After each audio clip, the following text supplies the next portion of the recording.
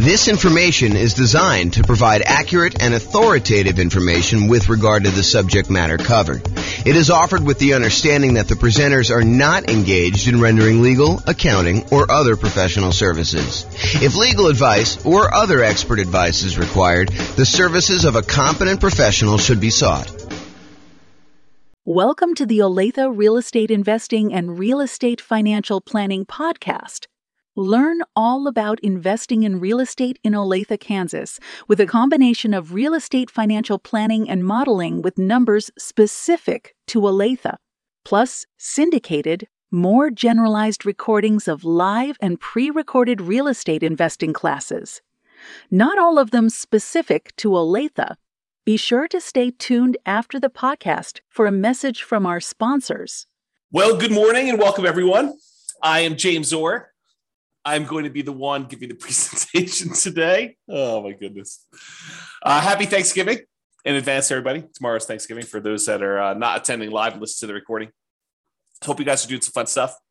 If you guys have any questions throughout the webinar, go ahead and ask questions in the chat window. I'll try to read them out and go through that. This is a brand new presentation. We've never really done it before, so should be good, though. So it should be good. We're going to go over all the different ways that rules work and that you can use to model your portfolio and kind of test things out and see how things are going, especially in this kind of crazy changing real estate market. Things are moving around quite a bit. Let's just say it that way. So thanks for all who attended live. All right, so let's jump right into the content. So I'm going to give you a little bit of background first about like why we're even talking about rules and how things work. You'll kind of get some information here, but we're not going to cover everything. I just don't have time to kind of teach a full day class on this whole thing. So maybe I'll come back and teach some other parts, but honestly, it's not that hard. Rules are probably the most complicated part, and I probably need to do a deep dive into each one to show you like how some different options work. But today I'm going to show you how all the different ones work and then how you can go and apply them to your specific situation. So scenarios. A scenario is like a grouping mechanism for all the different specific parts of the plan. So first of all, you make a scenario. And then once you get all the stuff set up inside your scenario with all the different accounts and all the different properties and all the different rules, then you can make a copy of the entire scenario, change one or two things, and compare them to see how they perform against each other. For example, just a really basic example to give you an idea of like where we're headed with this. You might go create a scenario where you model out your entire investing strategy. You know, I own these particular properties right now. I've got this much money in all these different accounts, and I'm going to buy properties as I come up with down payments until I come up with 10 properties. And then you may say, okay, that's strategy number one, scenario number one.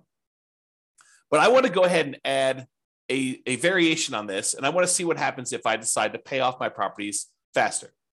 And so you might make a copy of that scenario and then add an additional rule to the second scenario that says pay off properties with extra cash flow.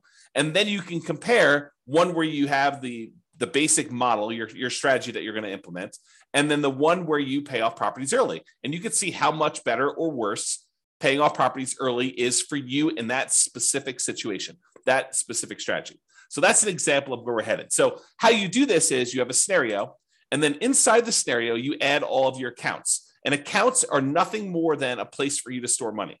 So you might want to have an account where you have all your stock market investments, or an account where you have all of your bonds, or an account where you have your retirement funds, an account where you have all your crypto, if you're still doing that stuff. All the different things that you have where you store money, and they have different rates of return and different characteristics. If you're like got pre-tax money versus post-tax money, you might want to separate those out.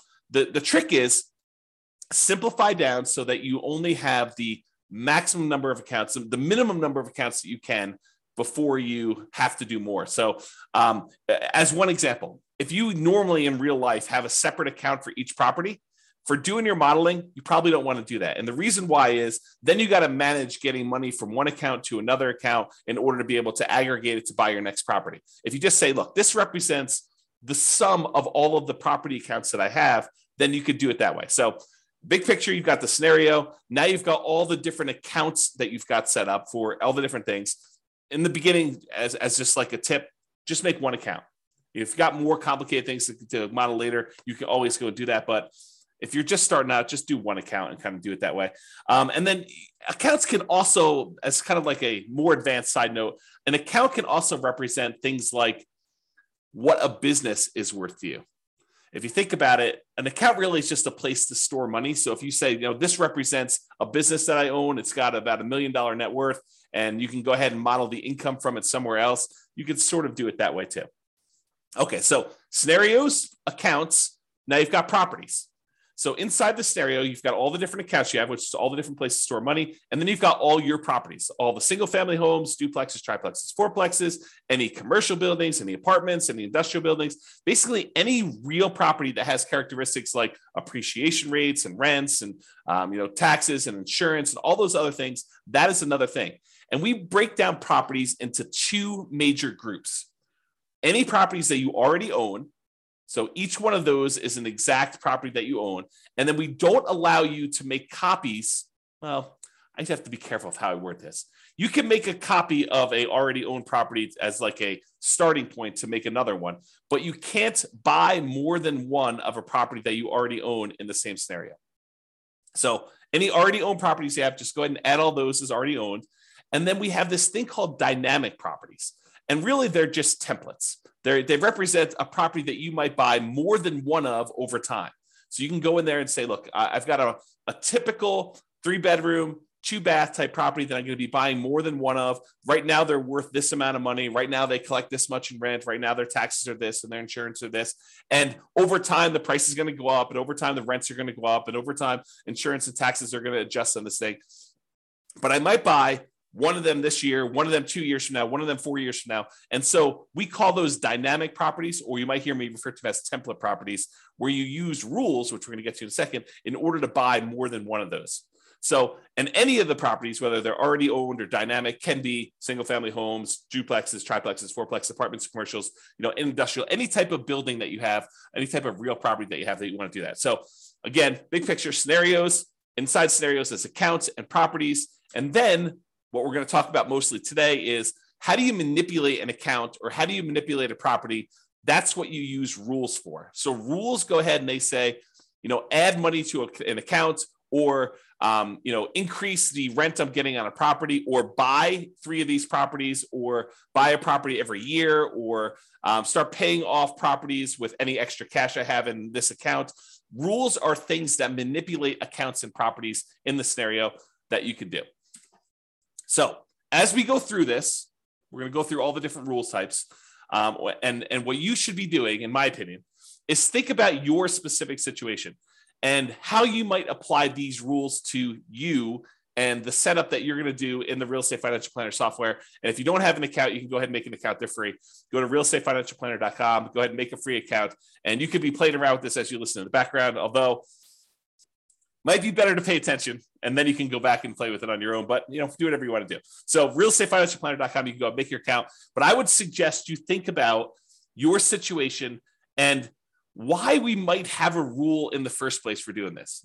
Because it might give you ideas on things you might be able to do or test in your scenario to see if, hey, maybe I should recast my mortgages, or maybe I should pay off my properties, or maybe I shouldn't take all my extra cash and pay off my properties over time. There may be a reason James made a specific rule that says, hey, only pay off properties if you have a lump sum and big enough to pay off the whole thing, which there is a reason for doing that, but I'll let you discover it on your own because you're going to go ahead and model this in your own stuff. So that's the thinking. So if you're going to go create a scenario, kind of a strategy that you're going to model for yourself, the order that you should do them in is you should make a scenario. And a scenario is this bucket that you're going to hold these accounts and properties and rules in. So you make the scenario first. There's a couple of questions about the assumptions for the scenario. But then the next thing you do is you go create all of your accounts and you make sure your accounts are attached to the scenario, because you can have 5 different scenarios and have certain accounts in certain scenarios and certain ones that do not get put in certain scenarios. So an account is like a module you can use to have in one or more different scenarios.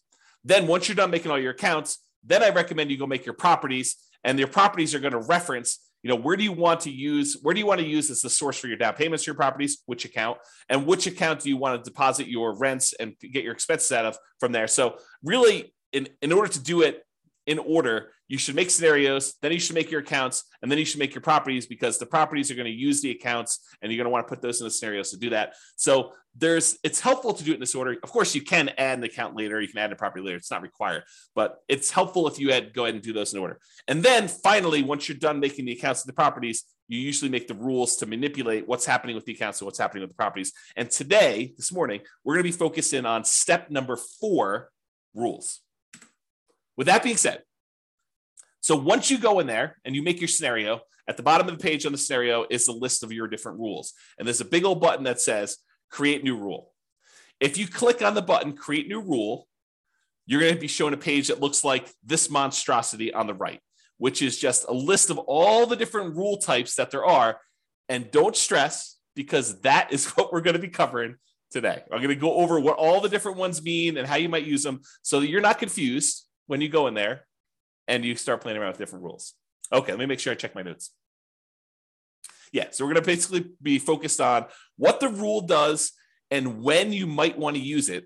That's what my goal is today, is to kind of talk about what each rule does and when you might want to use it. I'm not going to go into because it would be overwhelming for you. If I went through and I walked you through each of the options for the different rules and how to set it up, not going to do that. Today is going to be, hey, look, here are all the different rules and a whole bunch of different ideas for how you might want to model your own real estate investing strategy, what you should be doing, and to see how it all works out. So when you might want to use it is kind of what we're covering there. Okay. So with that being said, if you notice on this right-hand side, for those that can see the image, if you're listening to the audio, don't stress, I'm going to go over it in detail. But on the right-hand side, there's different groups. There's a group for buying properties, for selling properties, for impacting mortgages, for adjusting scenarios, accounts, and properties, and for other rules. So all I did is I just broke down and I said, hey, these are what the basic groups do. So if you're looking for a rule that does a specific thing, you may want to look under this heading. It's like groups of different rules. So buying properties, there's rules that are all about buying properties. You use these rules to buy dynamic.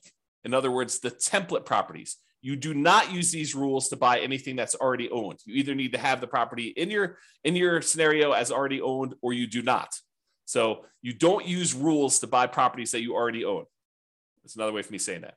So you use these rules for buying properties to buy any template properties. And the template properties, again, are just ones that you've set up that you say, look, I might want to buy a duplex in the future, or 5 duplexes in the future, or an apartment building that looks sort of like this, or 10 apartment buildings that look sort of like this. So you either can make different dynamic properties with slight variations, or you can make one say, yeah, I'm going to be buying properties that sort of look like this, and I'll buy 10 of them, or 5 of them, or 7 of them, or 14 of them, or whatever you want to do.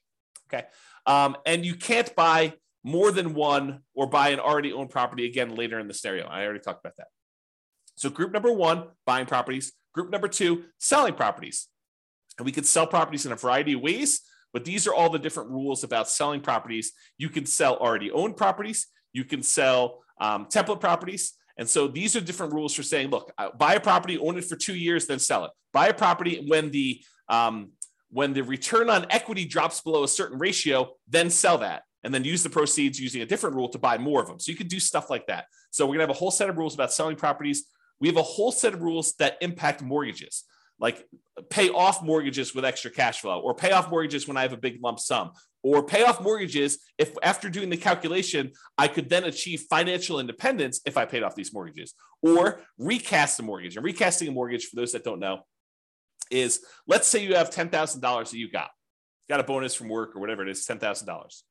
If you go down to the bank, let's do this first. If you send in the $10,000 to your mortgage company and you pay down your mortgage by $10,000, your monthly payment does not change. The amount of time you have left on your mortgage comes in.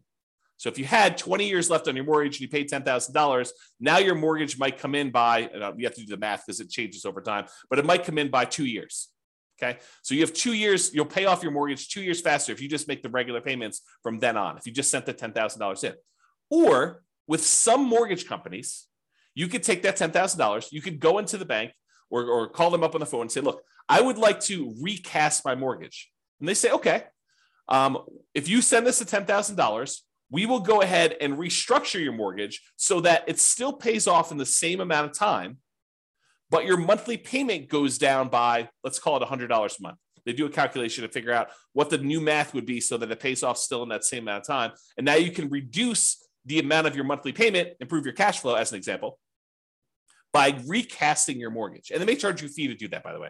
They may say, hey, it's $500 to do it, but we'll recast your mortgage. So you pay the $10,000 or you pay $9,500 and they take the $500 out for recasting your mortgage, and they do that. So that's what recasting mortgage is, and there's a rule to do it, which we'll talk about. Or you might have a rule to refinance a property. So we'll talk about that too. Then we have another set of rules for adjusting scenarios or accounts or properties. Let's say, and I'll get into the details, so I'm going to go over all the different rules. But let's say, as an example, you say, hey, at some point in 5 years from now, on whatever that date is, what is today? On Thanksgiving of 2027, I am going to hire a property manager, and then I'm going to have my property management fee go from 0% to 10% in all my properties. Well, you can use a rule that starts 5 years in the future that go ahead and sets the property management in all your properties to be 10%. That's what you can do by adjusting different values on all these different things. That's just one example. And then I have kind of like a catch-all miscellaneous bucket, doing other things like moving money between your accounts, creating income from a job, rebalancing a set of accounts, like you want to do 50% in stocks and 25% in bonds and 25% in cash. We have a rule that will automatically rebalance your account balances by moving money between the two. Or ones that might do like simulate market corrections. Like, what happens if property values are not always going up by 2, 3, 4, 5, 6, 7%? What if we see a period of time where property values decline? And maybe that doesn't happen this year. Maybe it happens next year for 2 years. And maybe it happens 10 years in the future for 5 years. So we could use rules to kind of do things like that for market corrections. Or maybe you want to say, I don't know when this market correction is going to happen, so let's have it be random. And I don't know how big it's going to be. It could be 2% down. It could be 15% down. It could be 50% down. We don't know. And so you can go ahead and set these rules up and say it's going to happen at some random point in the future. And you could set the frequency and all sorts of stuff. And we don't know how big it's going to be. Maybe it's going to be, somewhere between 0 and 20 or 0 and 50, whatever you want to set up for your kind of rules to model all that stuff. And then you can see how your particular portfolio, the strategy that you're planning on doing, is impacted by all of these changes. And the idea is you make scenario A, which is your baseline kind of like model. This is what I think I want to do. And then let me test out, should I pay off my properties and how much better or worse is that? And then you can compare the two scenarios on the same chart and look at a whole bunch of things like, how does this impact cash flow? How does this impact all the different things that we measure as risky, like your debt to income ratio or your resiliency or the months of reserves you have, or how much faster does A versus B get me to financial independence? And you can look at all those different things to do that. Okay. Before I go on, because I think I'm going to get into the rules next, does that make sense to everybody? If at least one person can tell me, yeah, that makes sense. Good job, James. Keep going. Or I'm really confused. You should stop now because we're not going to get very much further. If you could put the chat window, that'd be awesome. No one is responding. Unbelievable. Okay, good. Ben at least is. Okay, this is awesome. All right, I appreciate it, guys. Thank you for participating. Okay. All right, so let's talk about the rules to buy properties. There are two different rules to buy properties. Buy properties on a specific month yearly, or buy a property when an account has a down payment. Okay, yeah, I appreciate that. Someone said, I'm following along, but might get behind if I'm doing something else. Yeah, no worries. Okay, that's cool. Okay, so rules to buy properties. So there's two different rules that we have to buy properties. And you might think, man, you should have a lot more complicated rules than this. Honestly, this really is sort of all we need. You buy a property on a specific monthly year. And as an aside, if you're listening to this and you're like, James, how do I do XYZ? And you can't figure it out, just drop me an email.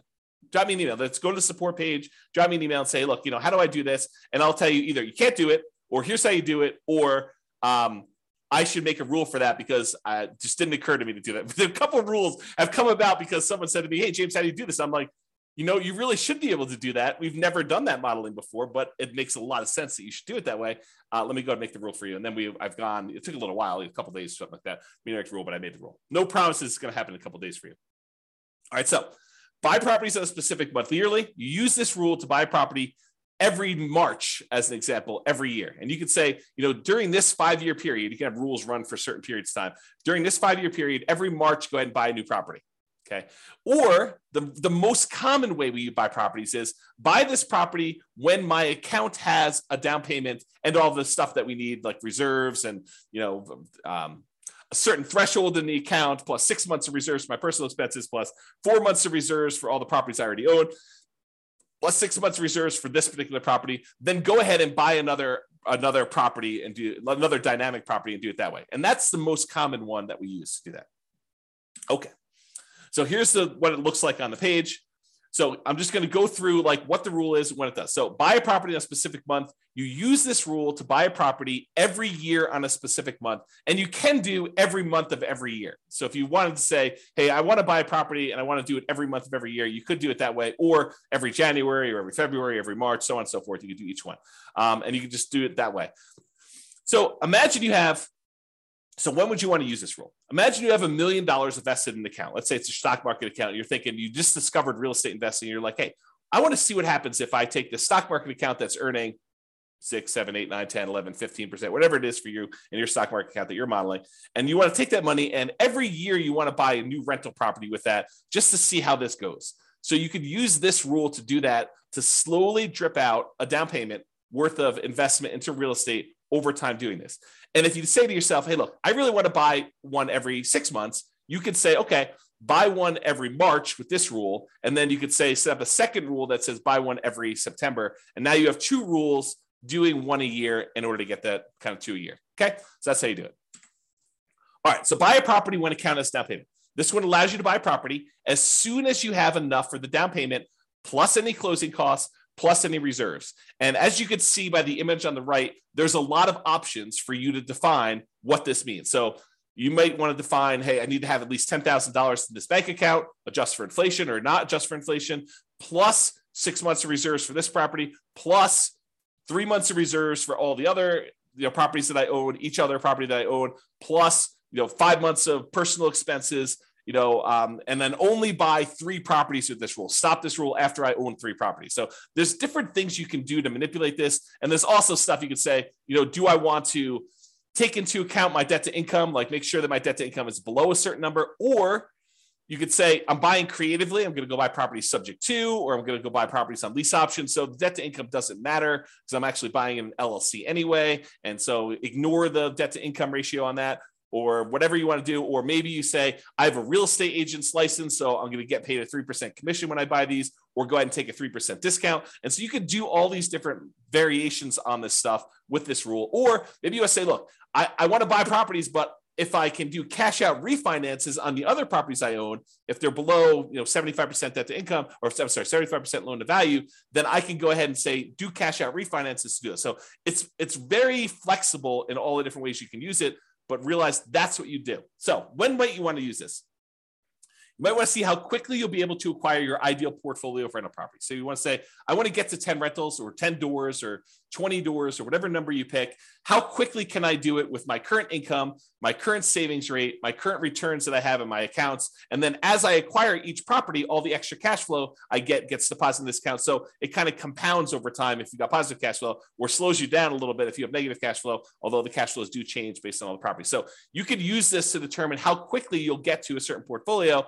And then you could test things like, what if I save 10% more? Or what if I save 10% less? Or what if I got a lump sum for a bonus or a divorce or inheritance or whatever you want to do later on? How would this impact all that stuff? So that's one example. You might want to see the impact of changing how much you keep in reserves has on the speed you can acquire properties. So here's another example. You could say, look, if I use this rule and I say keep six months of reserves for all my properties, how quickly can I acquire all the properties I want to do with that? Or how quickly can I acquire properties if I keep 12 months reserves? I think the market's going to get a little sketchy. Maybe I should keep 12 months of reserves. So if I do 12 months of reserves, how much does that slow me down? And how much riskier or less risky is one or the other? Or how much extra net worth will I have if I don't do 12 months of reserves or 6 months of reserves or 2 years of reserves? You pick the numbers, okay? So you could use these different rules and make copies of the scenarios to kind of test those. You could see the impact of doing cash out refinances to buy new properties. We kind of talked about that little part of the rule, but you could use that as a way to do that. You can also see the impact of getting a real estate license or acquiring properties creatively. So if you want to test out Now that interest rates have gone up quite a bit and there are a whole bunch of really low interest rate properties out there, maybe you want to say, well, what if I were willing, not everyone is, to go ahead and do marketing to find motivated sellers, go buy properties creatively and buy properties that way? What impact does that have? Does it make it a lot faster? Does it make it a lot riskier? What does it look like if I go ahead and model that in a variety of different ways? And I'll make a side note about this because I think it's important. Just because a path is optimal does not necessarily mean that that is the one you should do or that you will do, right? I could go and model something and I could tweak everything and say, this is the optimal path, in parentheses, if everything goes my way, if everything goes exactly the way I modeled it, right? But really, I think part of what you are doing with the software, part of what I do with the software, is I say, okay, here's kind of my plan. How does this plan perform in a variety of market conditions? What if things don't go my way? What if things get ugly? How do I perform with this? Is this going to really derail my life? Is this going to make that really bad? And if things go really, really well, yeah, that looks awesome. But if things go not quite as planned, if I get delayed, if I lose a job, if I, all those different things that you could do, then you can go ahead and model all that stuff to do that. So I don't know. That was my side note. I just felt compelled to tell you that. So those are some of the different ways you might use this rule to do some modeling. And if anyone has questions, feel free to ask your questions in the chat. I'll try to get to it. Now, here are all the different rules for selling properties. And since I'm going to go through all of them in detail, I'm not going to cover them here, but let's go through them one by one. All right. So here's a rule that says sell properties and pay off mortgages to retire. Here's how this rule works. If by selling some properties, let's say you have 10 properties and you want to sell off 4 of them, okay? If by selling off 4 properties and paying all the associated closing costs, all the transaction costs for sale, the depreciation recapture, your capital gains tax, your real estate commissions. If you pay all those costs, the net you'd have after paying off all these properties, you could pay off the remaining properties. So you have 10, you paid off, you sold 4 of them. Now the money you got after all your expenses can pay off the 6 remaining ones. If that would give you enough cash flow and any money you have invested in the stock market with your safe withdrawal rate, because it takes that into account too, that between the cash flow from the 6 paid off properties and any money you have from the stuff you have invested in your accounts with the safe withdrawal rate, you would be financially independent. Then go ahead and execute this rule. This is sort of the rule if you buy more properties than you need and you let them all grow appreciation wise and paying down the loans, you get a little bit of cash flow over time. And then eventually you get to the point where, hey, if I sold 3 of these, then I could pay off 7. Or if I sold 7 of these, I could pay off the 3. And by paying off the 3, then that actually would get me over the bar of being financially independent, where all the investment income I have would meet my minimum target monthly income in retirement. Then go ahead and do that. Instead of having to guess and check when that happens, we have a rule that says, hey, if you want to go ahead and acquire a certain number of properties, and then by paying off some of them, you could pay off the rest. By selling some of them, you could pay off the rest of them and you'll be financially independent. That's this rule. So you could use this rule to say, hey, I'm acquiring properties. Maybe I get to the point where I don't need 12, right? And so when do you get to the point where you could sell off part of the 12 and pay off the other ones in order to be financially independent with the other money in your account? Pretty cool rule, right? Like an interesting way to do that modeling. At least I think it's a pretty cool rule. I like this rule a lot. Okay, so that was one rule. Here's a totally different one. Sell rental properties after owning them for a specific period of time. So this one allows you to sell all rental properties. It does not do owner occupants. So it's only rental properties after you've owned them for a specific period of time. So let's say you acquired properties and you're doing lease options as an example. So you're buying properties and you think that you're going to be holding these properties for 3 years and then the tenant buyer is going to cash you out. You can go ahead and set this rule up and say, okay, I'm acquiring properties as quickly as I can. As soon as I have a down payment here, buy another one and then find a tenant buyer, a lease option tenant buyer to come in and lease it from me. And I think I'm going to sell these properties after holding them for 3 years. Some of them may be 2, some may be 4, but on average, it's going to be about 3 years. What would that look like? And so you'd use this rule to then sell properties after holding them for whatever period of time you define, X number of months. Okay. So that would be an example of doing that. So, and by the way, this one is for rental properties. It's not for owner occupant property. So if you're thinking to yourself, hey, look, I might want to use this rule to live in a property for 2 years to get the tax advantages of like 2 out of the last 5-year tax advantages where you don't have to pay capital gains up to certain limitations on that. This is not that rule. but I might have another rule coming for you if you're looking to do that strategy. That's where we're headed. Oh, wait, what's this? Sell owner-occupant properties after owning them for a specific period of time.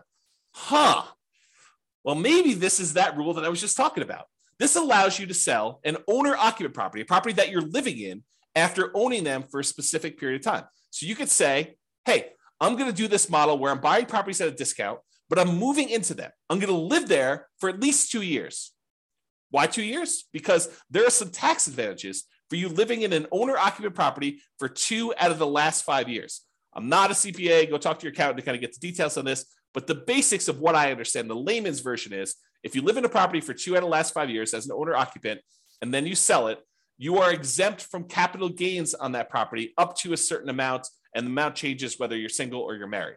Okay, so this could be a way for you to do that. And when you sell the properties, we have this little section down here that says, how much do you want in closing costs when you sell? How much do you want to pay in real estate commissions? Because you can put in what your assumptions are about those. And then what is your depreciation recapture tax? Well, if you're living in the property, that's going to be zero on most of those. And then what's your capital gains tax rate? Well, if you're doing this as an owner occupant, you're living there for 2 out of the last 5 years, your capital gains tax rate might be zero here. There you go. All right, Austin says, what's your take on mini syndications on single family homes? Austin, that is not on topic for this particular presentation. This presentation is on rules. So we'll be covering that. Splitting profits with investor funds deal. So I'm not going to cover that today. Maybe we'll do a class on that in the future. I'll kind of keep that in mind, but not today. Sorry, got too much other stuff to cover. Okay, so that's when you might want to use sell owner-occupant properties after owning them for a specific period of time. Here's the next one. Sell rental properties after renting them for a specific period of time. Sell rental properties after renting them for a specific period of time. So before, the rule was sell rental properties after owning them for a specific period of time. But if you're doing this one where you have rental properties after renting them for a specific period of time, this is selling them after you've rented them. So imagine for a minute you're nomading, where you're buying properties as an owner-occupant, living there for at least a year, maybe more, until you get to the point where you're able to buy the next property and convert that one to a rental. Well, if you use the rule before where it says sell rental properties after owning them for a period of time, you might buy the nomad property, live there for a year and a half, then convert it to a rental. And then now that it's a rental, you've owned it now for 2 years. So really, that would be selling the property after 6 months, which isn't what you intended, I don't think. So this rule says, look, it doesn't matter when you bought it. If you lived there for a year or 2 years or whatever beforehand, and then you decide to rent it, this one starts to counter as to when you sell it based on when you converted it to a rental. Okay, so that's what it is there. All right. Sell rental properties based on return on equity. So this one is you're selling properties based on the return you're getting on the equity in the property. Okay, I got to take a step back and kind of explain to you what's going on here, because this rule is crazy. It's such a powerful rule. So how far back do I go? Oh man, this is crazy. Okay, so here's the deal. You own a property, and let's say you have financing on it, and you put down 20%, and the property value went up, I don't know, 5% in the first year. So you made 5% from appreciation on a 20% down payment. I'll put numbers to this to kind of give you a feel for it. Let's say you're buying $100,000 properties. You put down $20,000 and the property went up in value $5,000. So you made $5,000 on a $20,000 investment, which is 25% return. But what happens is over time, the amount of money you make on the property going up in value tends to increase. So the next year, maybe it's $5,100. It varies, but let's just say it's a little bit more than you made the year before. However, the amount you have in the deal now is no longer $20,000. It's $20,000 plus the $5,000 that you made from appreciation, plus a certain amount you have from paying down the loan. So the amount of equity you have in the property has grown more than the amount that the property is going up in value. So over time, the return you're getting, even though the return might be increasing, the return you're getting on the equity is actually going down. The amount you make on the property compared to how much you have invested in the deal is actually going down over time. So the return on equity on a property from appreciation, from debt pay down, from cash flow, and from the tax benefits of depreciation. Like all four areas of return, they tend to go down in aggregate. Some of them go up a little bit over time. Some of them actually go down. Some of them stay the same. But in aggregate, the overall return, the combination of all four of them, tends to go down over time. So that the longer you own a property, the lower your overall return on equity is. So when you buy a property and you're highly leveraged up front, that's the best part of your return typically. That's the part where you're making the most money compared to how much you have invested in the deal.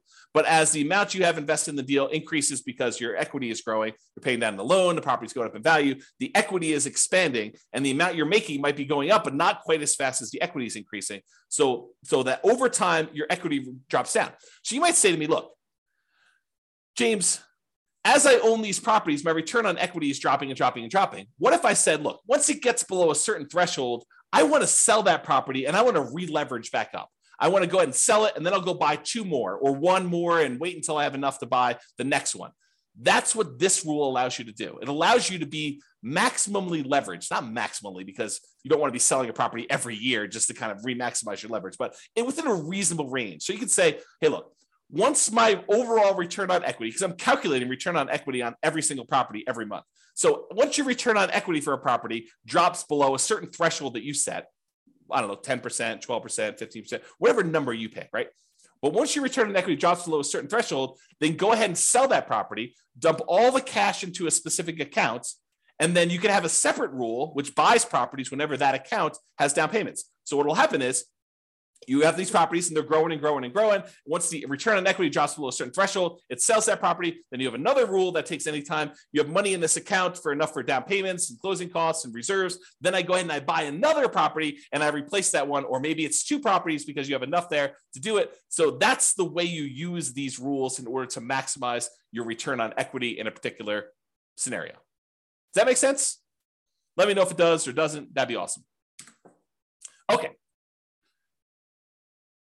This rule is selling rental properties once your account balance drops below a certain threshold. Yeah, so James says makes sense. James is the only one participating today. Thank you for that. I appreciate that.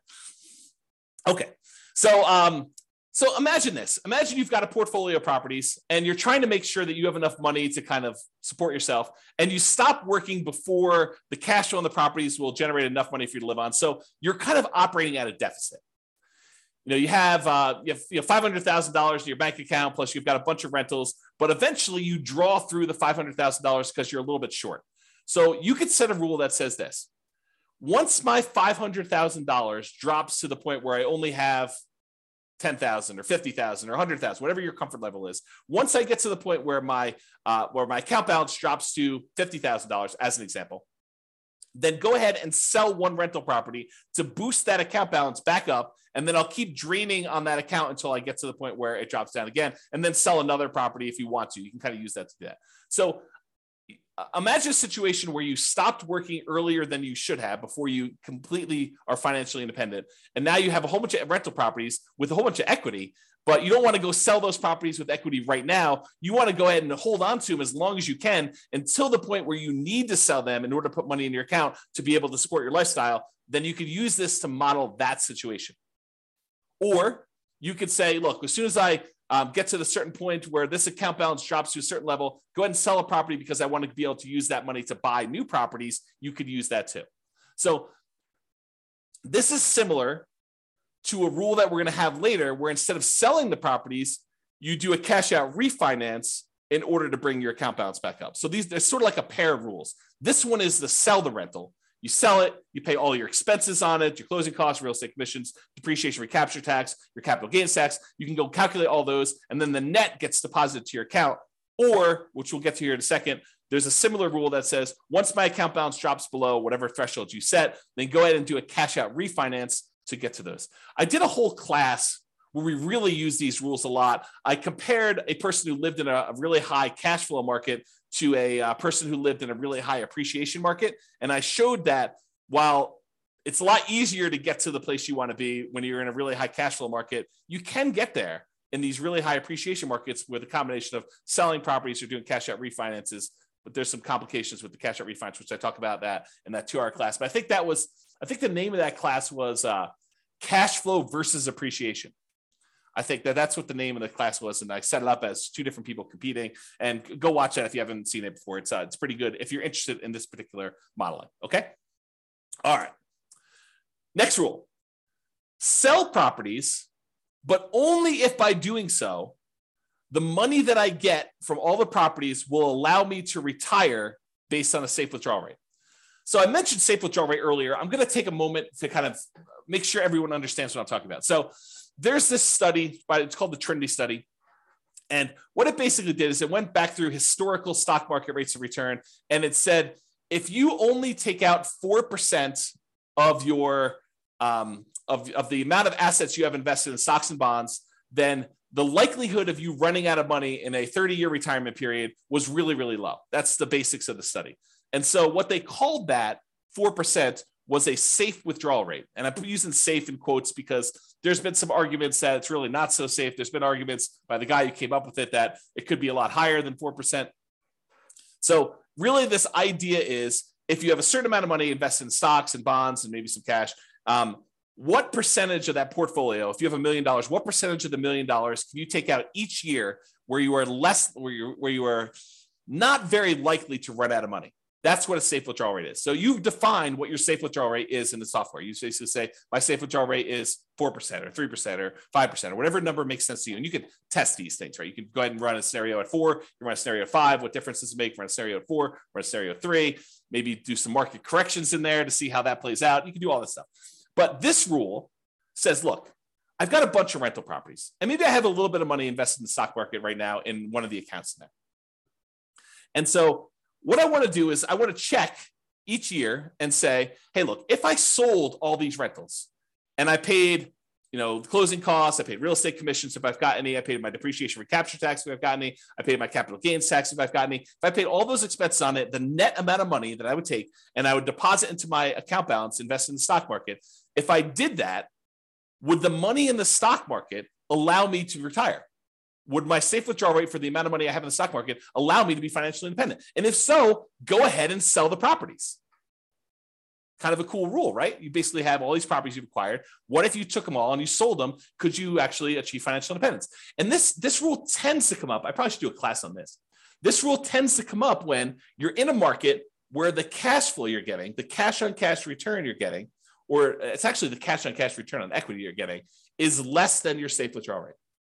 Right? Because in that way, the money you're getting, the cash flow you're getting on the property you have is actually lower than your safe withdrawal rate. You'd be better taking that money and investing in the stock market according to this rule. And then who knows what will happen in real life. But at least in the mathematics of it, that it'd be better for you to actually be investing in the stock market than in rental properties, which can happen depending on your market and your situation, what you've got set up there. Okay? So that's that rule. Kind of a cool one. All right. What about properties that you already own? And you said, look, I planned on selling this property next Christmas anyway. I lived in it for 2 years and now we're going to sell it so I can get a partial exemption on the capital gains. The period of time that I lived in it, I can get an exemption on that capital gains because I had the 2 out of the last 5 years. And a lot of people think that if they lived in it for 2 out of the last 5 years, they get a full exemption on it. But you may want to talk to your accountant before you put that on your tax return, because I'm pretty sure that it's not what you think it is, if that's what you thought it was. So anyway, you lived there for 2 years. You're going to sell it before the 5-year point. You're like, oh, this is great. I'm going to go ahead and do that. You can go ahead and set a rule up to say, sell this particular property that I already owned on this date in the scenario. Really simple rule for doing that. All right. Those are all the different rules on selling properties. Some pretty cool ones. Some kind of like really straight down the middle, generic sort of things, right? Now, let's talk about rules that impact mortgages. We'll go through all these one by one. Just knocked the headphones off my head accidentally. All right, so pay down loans with cash flow. So maybe your strategy is, I've got all these rental properties. They're producing a bunch of extra cash flow. Maybe I've got some savings from my job and that's got some extra cash flow. I want to keep a certain amount of reserves, but anything over that amount I have in reserves, I want to take that money and I want to pay off mortgages with them. That's what this rule is about.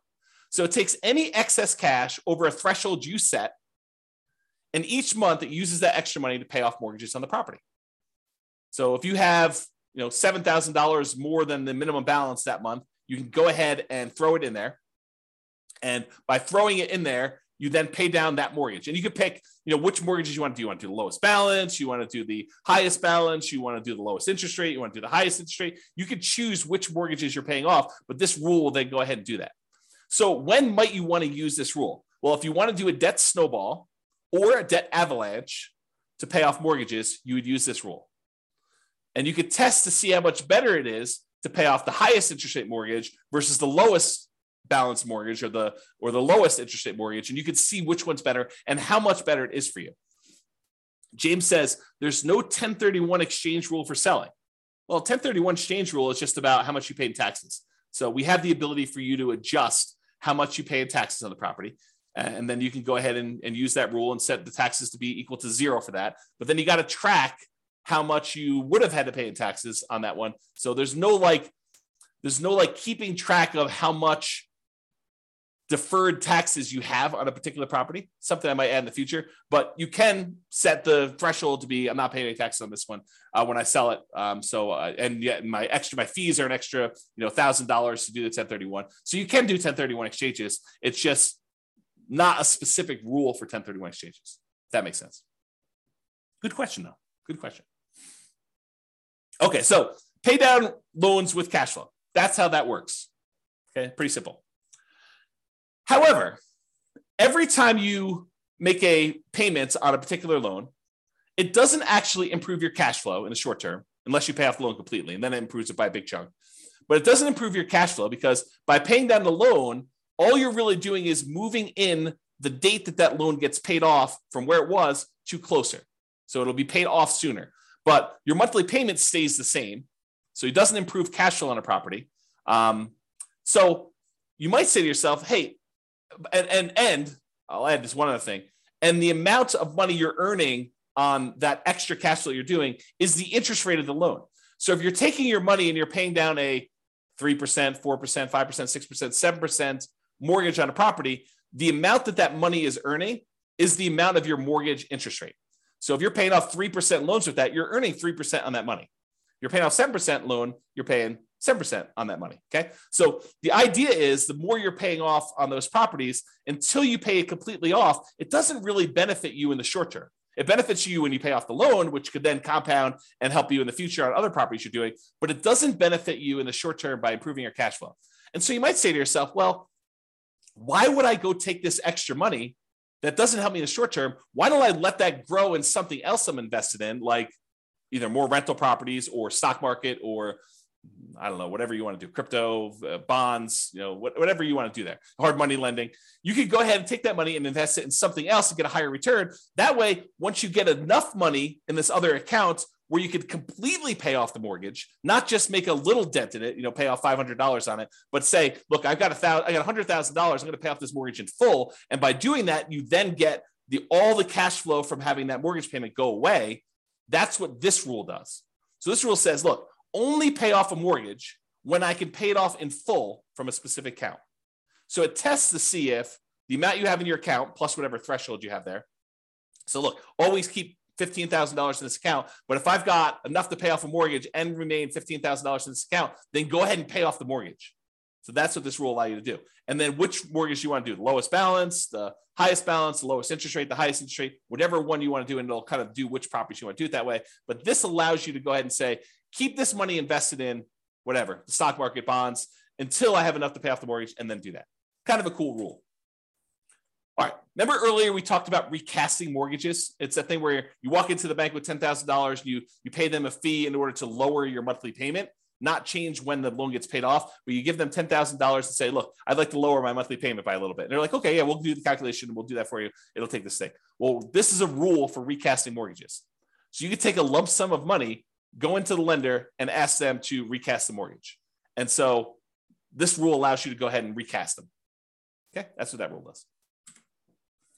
All right, remember before I told you about selling properties based on the account balance? If my account balance gets so low, then go ahead and sell a property to replenish that account balance so I have money to live on or money to invest somewhere else. This is the kind of sister rule for that, cash out refi based on account balance. So when your account balance gets to a certain point where it's really, really low, then go ahead and do a cash out refinance on a property, pull all that money out, deposit it into the account, and you'll be able to then have all the money in that particular account to use to do whatever you want with. Okay. So I think I have here, when would you want to use it? If you're modeling a situation where you're stopped working before your cash flow is enough to support your lifestyle, you might need to cash out refi properties from time to time to provide living expenses to kind of make up for that difference. Or use the equity properties to occasionally fund the purchase of new properties by refinancing. So you could say, look, once I get to this low account balance, go ahead and do a refi on a property to get the account balance up to where I can do a new purchase. Kind of an interesting rule. All right. So this leads me to explain this interesting concept. And so I need to explain it to you, but I'm going to take a drink first. All right. So imagine you said to yourself, look, I really want to earn, $10,000 a month. And if I was earning $10,000 a month, I would consider myself financially independent because $10,000 a month would be able to cover all my personal expenses, including the mortgage I have on my owner occupant property and anything else I need, right? So $10,000 a month, that's my number. That's my target income to be financially independent, target income in retirement. But what if you didn't have a mortgage on your owner occupant property? Would you need that $10,000 anymore? And you say to yourself, no, I wouldn't. So I can either have $10,000 if I have a mortgage on my owner occupant property, or I only need $8,000 if I don't have a mortgage on my personal property anymore. And so the software allows you to select whether or not to move your financial independence number down when you pay off your owner occupant mortgage or not. And so if you have that triggered, which is in the scenario section, this rule becomes super interesting because what this rule says is, look, if I'm close to my $10,000 a month number, my target monthly income number in retirement, but I have enough cash in my account balance or stocks or whatever it is in my account balance that I could pay off my owner occupant mortgage. And if I did that, I would be financially independent, then go ahead and do it. So this is a situation where the passive income you have coming in from your stocks and all the cash flow on all the rental properties is really close to your number. It's at 80% or 85%. But you have enough extra cash lying around somewhere where you could pay off your owner occupant mortgage because the balance is low enough that would actually lower the amount you need and it would trigger you being financially independent. Then go ahead and pay off the owner occupant mortgage. That's what this rule does. Pay off owner occupant mortgage if FI, financially independent. All right. These are going to be really quick. These are the rules that allow you to adjust values on your scenario or on different accounts you have or on different properties you have. Okay. So set value on scenarios. What this rule does, it allows you to change any values you defined for the scenario at different points in the scenario. So originally you thought your safe withdrawal rate was going to be 4%, but 10 years later you say, hey, look, now I want my safe withdrawal rate to be 3%. You'd use this rule to run 10 years later and change your safe withdrawal rate number from 4% to 3%, as an example. Or you defined your refinance mortgage interest rate in your scenario as 5%, which is low now, but at the time seemed reasonable. And now you're like, look, in the future, I want this to be 7%. You can use that to change that too. You can use this set value on scenarios to do it at some point in the future. Or you want to say, hey, look, my minimum target monthly income retirement threshold is now $4,000, but I want it to be $5,000 in 5 years from now. You can do stuff like that. Or your safe withdrawal rate number, as I use as an example. This is that rule that allows you to do that. The set value on accounts does the same idea on accounts, though. So let's say you were earning 1% on savings at the start of the scenario, but you think that's abnormally low. And by 3 years in the future, that should really be at least 2% or 3%. You could use this rule to say, set the value on the account, set the return I'm getting on that account to go from 1% to 3 years later and on to be 3%. Or you say, I want to set it to 1% now, but a year from now, I want it to be 2%. And a year from then, I want it to be 3%. And then you could use it to do stuff like that. Or the other thing it could do is you could set it to be a random number. You could say, look, the return on my savings account is going to be somewhere between 1% and 3%. Have it change monthly by somewhere between this range, or add a little bit to it or subtract a little bit to it each month. You could do a whole bunch of things with making it random to simulate the stock market or what you're getting on savings, or what your business return might be if you're using an account to store kind of business stuff or bonds or anything like that. So you can use it to do random numbers as well if you wanted to. Same idea, but setting values on properties. You could say, look, my property appreciation rate is now at 1% because I don't think property values are going up in the next couple of years. But 3 years from now, I think the market's going to be normal, and we're going to set it to be equal to 3% from there. So you can have a period of time where properties are appreciating at a slower rate or at a faster rate, and then you could change it to be something else later. You could do the same thing with your rent appreciation rate. You could also do things where you hire or fire a property manager and set it from 0 to 10 or 0 to 8 or 0 to whatever. You could also do maintenance on a property. You say, look, it's just a brand new property I bought, so maintenance is going to be low for the first couple of years, and then maintenance will increase. You can go ahead and do that too. So this rule allows you to set values on properties over time and change those. And then if you go ahead and you change these things, but you're like, look, then I want it to return to whatever was normal at the very, very beginning, we have a rule that says reset the original value on an account. So if I was doing 1% and then I was screwing around with it for a whole bunch of years, and then after 10 years, I wanted to go back to whatever was set at the very beginning, we have a reset original value on accounts rule and a reset original value on properties rule for you to go ahead and mess with those. All right. I think this is the last section. Maybe not. We'll see. So any questions? We'll use this as a pausing point. Any questions? Is this good? You need me to slow down, speed up? Is this helpful? Anything? Nothing? So good so far. Okay, awesome. Again, James is the only one participating. I appreciate that, James. Everyone else is sort of just, I don't know, voyeurism or whatever they call it when you kind of just watch things. Okay, cool. All right. So here are a whole bunch of rules that do other things. So add to or subtract from the account balance.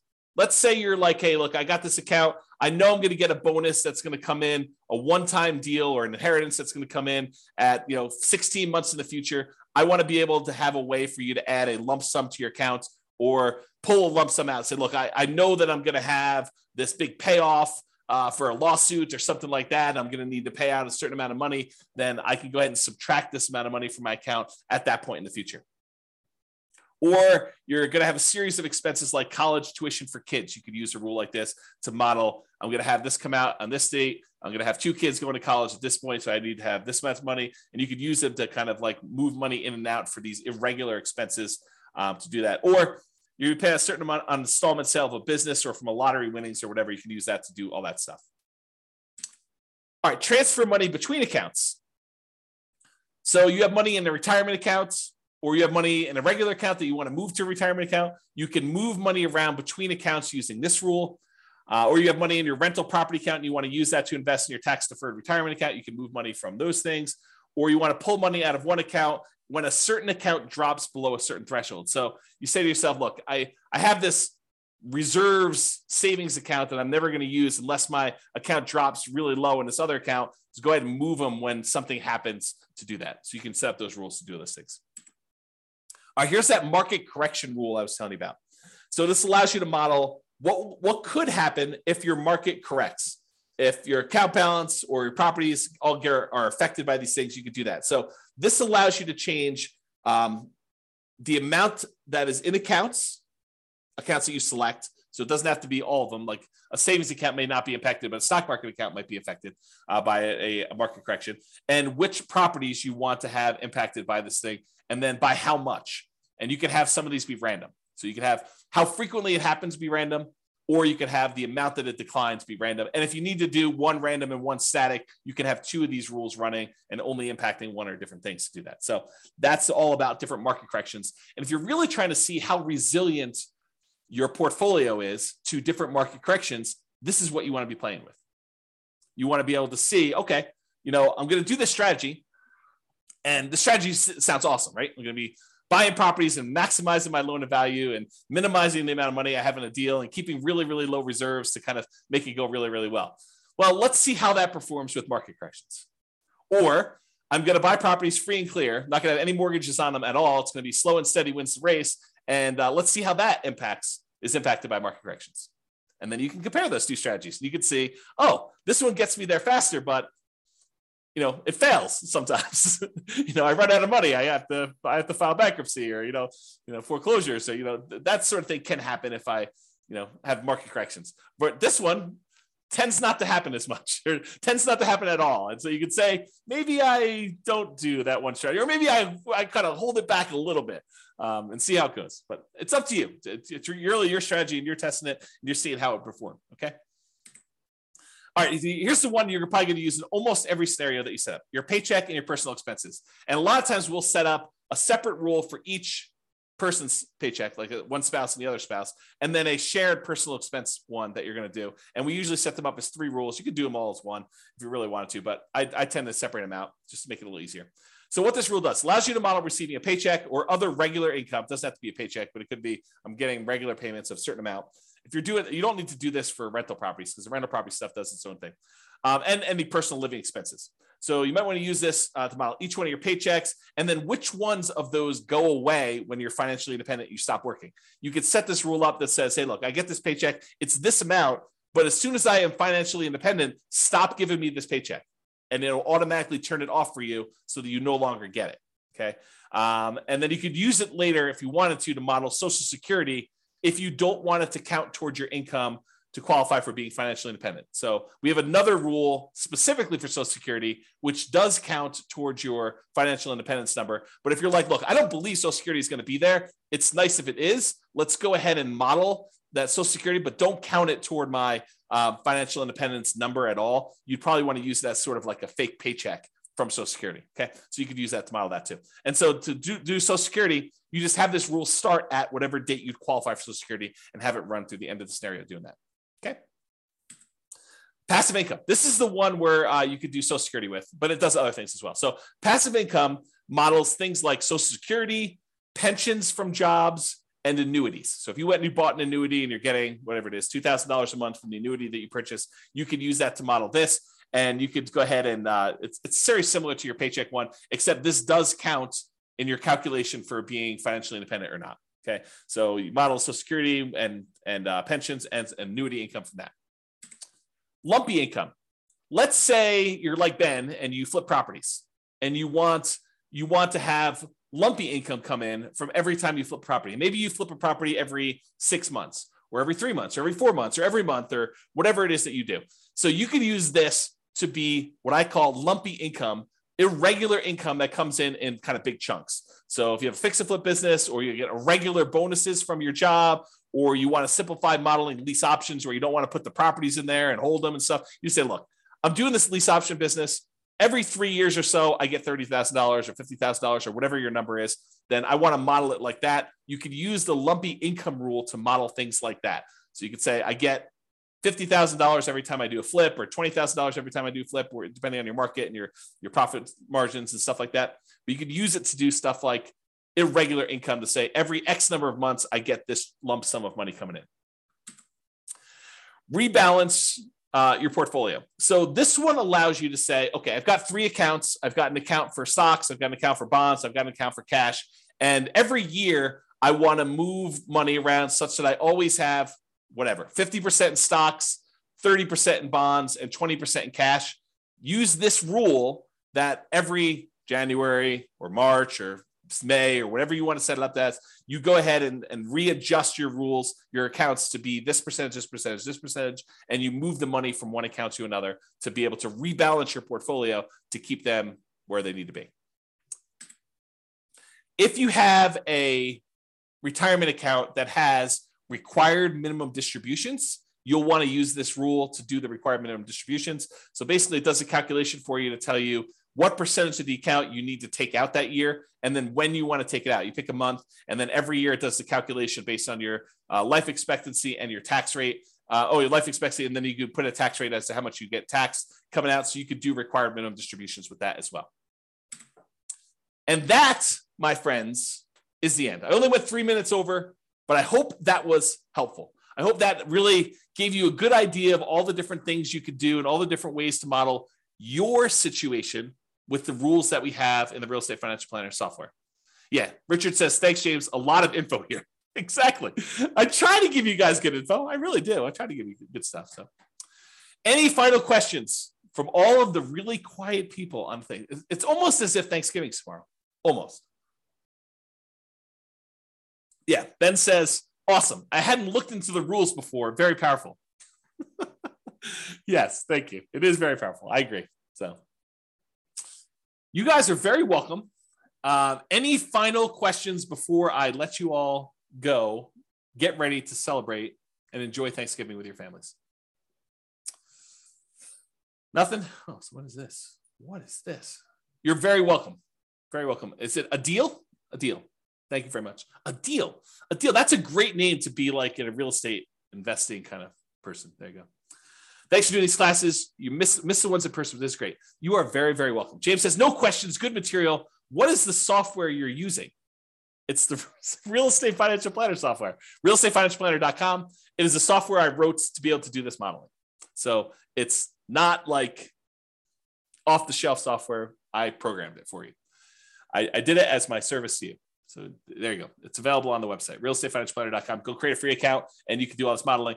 And honestly, you don't need to start from scratch. I'll probably do a whole class on this, but if you go to realestatefinancialplanner.com/model, just pick your city. And I've made some sample scenarios for you to start from. Go ahead and just copy that right into your own account and then just edit.